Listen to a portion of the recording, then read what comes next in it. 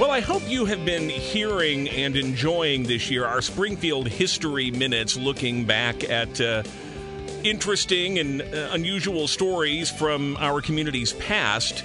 The one that's running this week is a fascinating story about really the first formal religious groups, religious societies, as they were referred to pop up in Springfield as it was just developing. And the first of these, established by the Methodists in 1821. Now, I wrote this all, put it all together, and never actually worked the math out in my head to realize that's exactly 200 years this week since that happened. Fortunately, the church that resulted from the formation of that society did keep track of the math and did acknowledge that it is their bicentennial, and they're going to be celebrating this weekend at Springfield First United Methodist Church. Dr. Roger Grimmett is the lead pastor.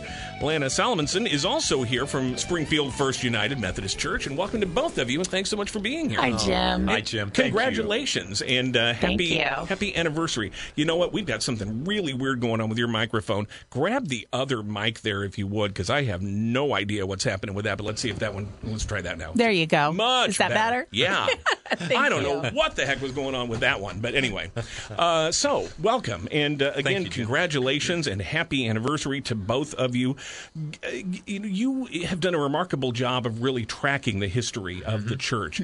So, even though people got to hear the condensed Reader's Digest version of it on the air this week, walk us back to the origins of the Methodist community in Springfield and what ultimately became First United Methodist Church. Yes, well, Jim, you're right. We started in May 23rd, 1821. Was the first sermon preached, and that's what's so cool, is that on this Sunday, coming up weekend, it will actually be 200 years. And we started as a house church in 1821, and then, Jim, throughout the years, over the last 200 years, we have evolved from being in a house church to being in a stone church to being downtown. Many of your listeners would remember Fifth and Capitol, the church there. And then the senior pastor at the time, Dr. Roger Rominger, had a vision to go west. The community was moving in that direction. They opened a campus, what's known as the Community Life Center, in 1995. They began to worship out there as well as downtown. And then in 2006, they completed what is now the campus there at 2941 South Coke Mill Road. You know, it doesn't seem like it should be that recent, because it seems like it has been there for just a long, long time and really embedded in the community out there. But as you noted, for so long, a vital part of downtown Springfield, too, and a rich history. And really from those roots sprung up a lot of the different Methodist denominations and congregations here in town. Definitely. And really, as you say, Jim, you know, we have some tremendous folks at our church that's kept just meticulous records. You know, to be Methodist is to be methodical, right? And so we someone by the name of Bill Hosking, who has since passed on, kept the records in meticulous shape, passed that on to our current church historian, Steve Beilstein. Has done such an awesome job of keeping all these records. And it was just in the last few months that I realized, Jim, that Springfield First United Methodist Church has been responsible for the ability of at least 6 United Methodist churches in the Springfield area. And that also would include McMurray College in Jacksonville. So that's really cool. And we wanted to talk some more about the history of this, but we do want to note as well that, this anniversary celebration and marking 200 years in the community is going to be celebrated in a big way. And, Lana, tell us just a little bit about what's going to happen this weekend. Oh, sure. This Saturday, we're expecting a lot of fun in a look-back kind of way at our campus. And hopefully, if weather is good, it'll be outside. If not, hey, we'll put it inside. Starting at 1 o'clock, we're going to have games and activities, demonstrations from 1821 era. So people can get an idea of what kids did, what adults did back then. Yeah, give me an idea of what's a demonstration from 1821. Is there going to be some butter churning or anything happening there? There actually may be. I'm going to tell you. You have to come out and find out. I'd like to, absolutely.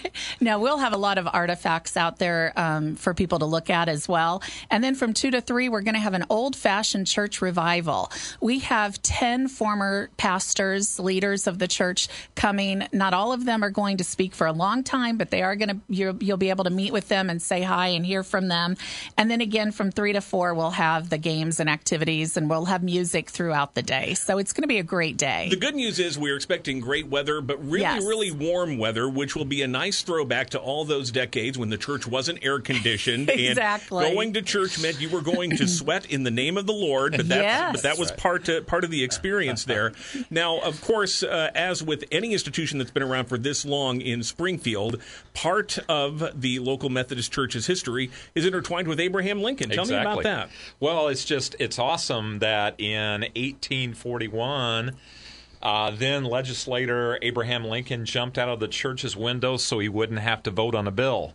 Lincoln and the Whigs tried to prevent a quorum vote on a banking bill.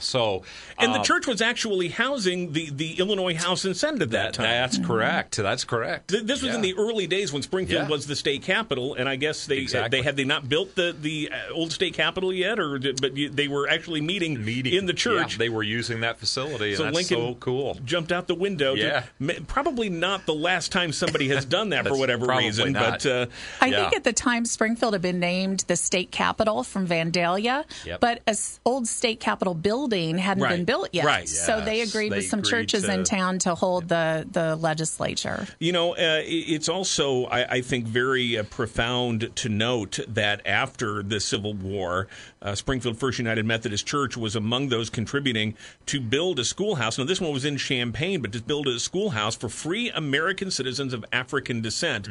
Just really shows again how the church has been on the cutting edge of developments in our society. They really have, and I mean that's been a part of who we are as Methodist Christians throughout the generations. I mean, you know, we have been on the cutting edge, like you said, and not just in Sunday morning services, but on the cutting edge of society, of reforming society and making it better. And so that's been cool. Although, in fairness, there have been times when people have been punished. For example, I see in the notes here that a church member was charged with immoral conduct for violation of the Sabbath for hiring horses and carriages on a Sunday. And the people also got in trouble for going to the post office on a Sunday. So yes. And also, I think it was in 1859, church leaders said that a couple had eloped, and they put in the church record that by their recent conduct and by their recent disappearance under suspicious circumstances, they forfeited their right to membership at the Methodist Church. So it was a little bit different time back then. Now, one of my favorite stories from that era is the fact that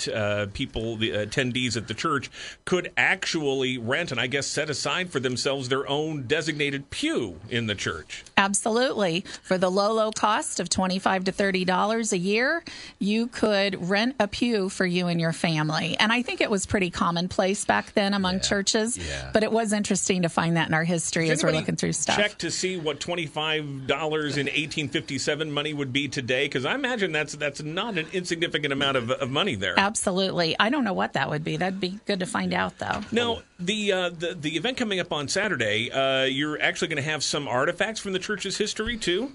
We do. We have a lot of things, old Bibles from the 1800s, hymnals from that same time period, communion cups. I think a lot of people who take communion now, they're used to just a flat-edged cup. Back then in Victorian times, it was actually a slanted edge, so people would feel like they weren't taking a shot of alcohol through it or something. So we'll have a lot of things for people to look at and laugh at. You know, Dr. Grimmett, another thing that's really worth noting about the Methodist Church here locally is that the church here was tied in to establishment of the first Boy Scout troop here in Springfield. And that's what's so cool about the Methodist Church. I mean, nationwide, we have been on the forefront of establishing Boy Scout troops throughout the land.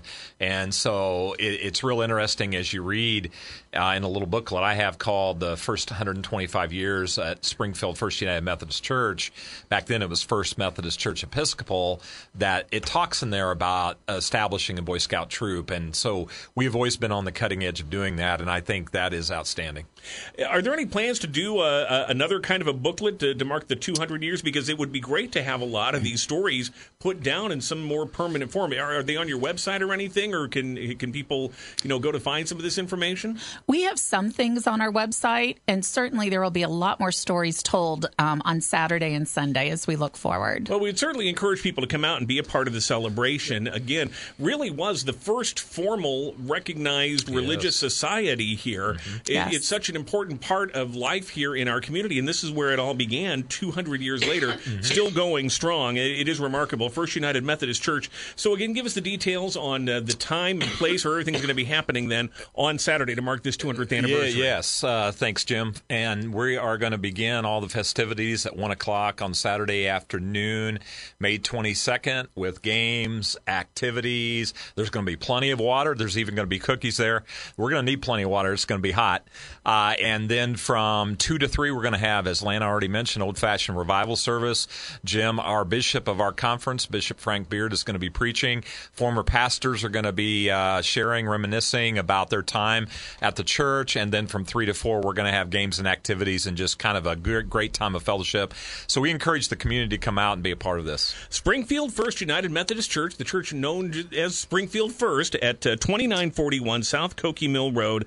Everyone will come out on Saturday to mark this wonderful occasion of the 200th anniversary. Dr. Roger Grimmett, senior pastor, and Lana Salmonson of Springfield First United Methodist Church. Thanks so much for being here again. Congratulations on this wonderful occasion. Really appreciate it. Thank you, Jim.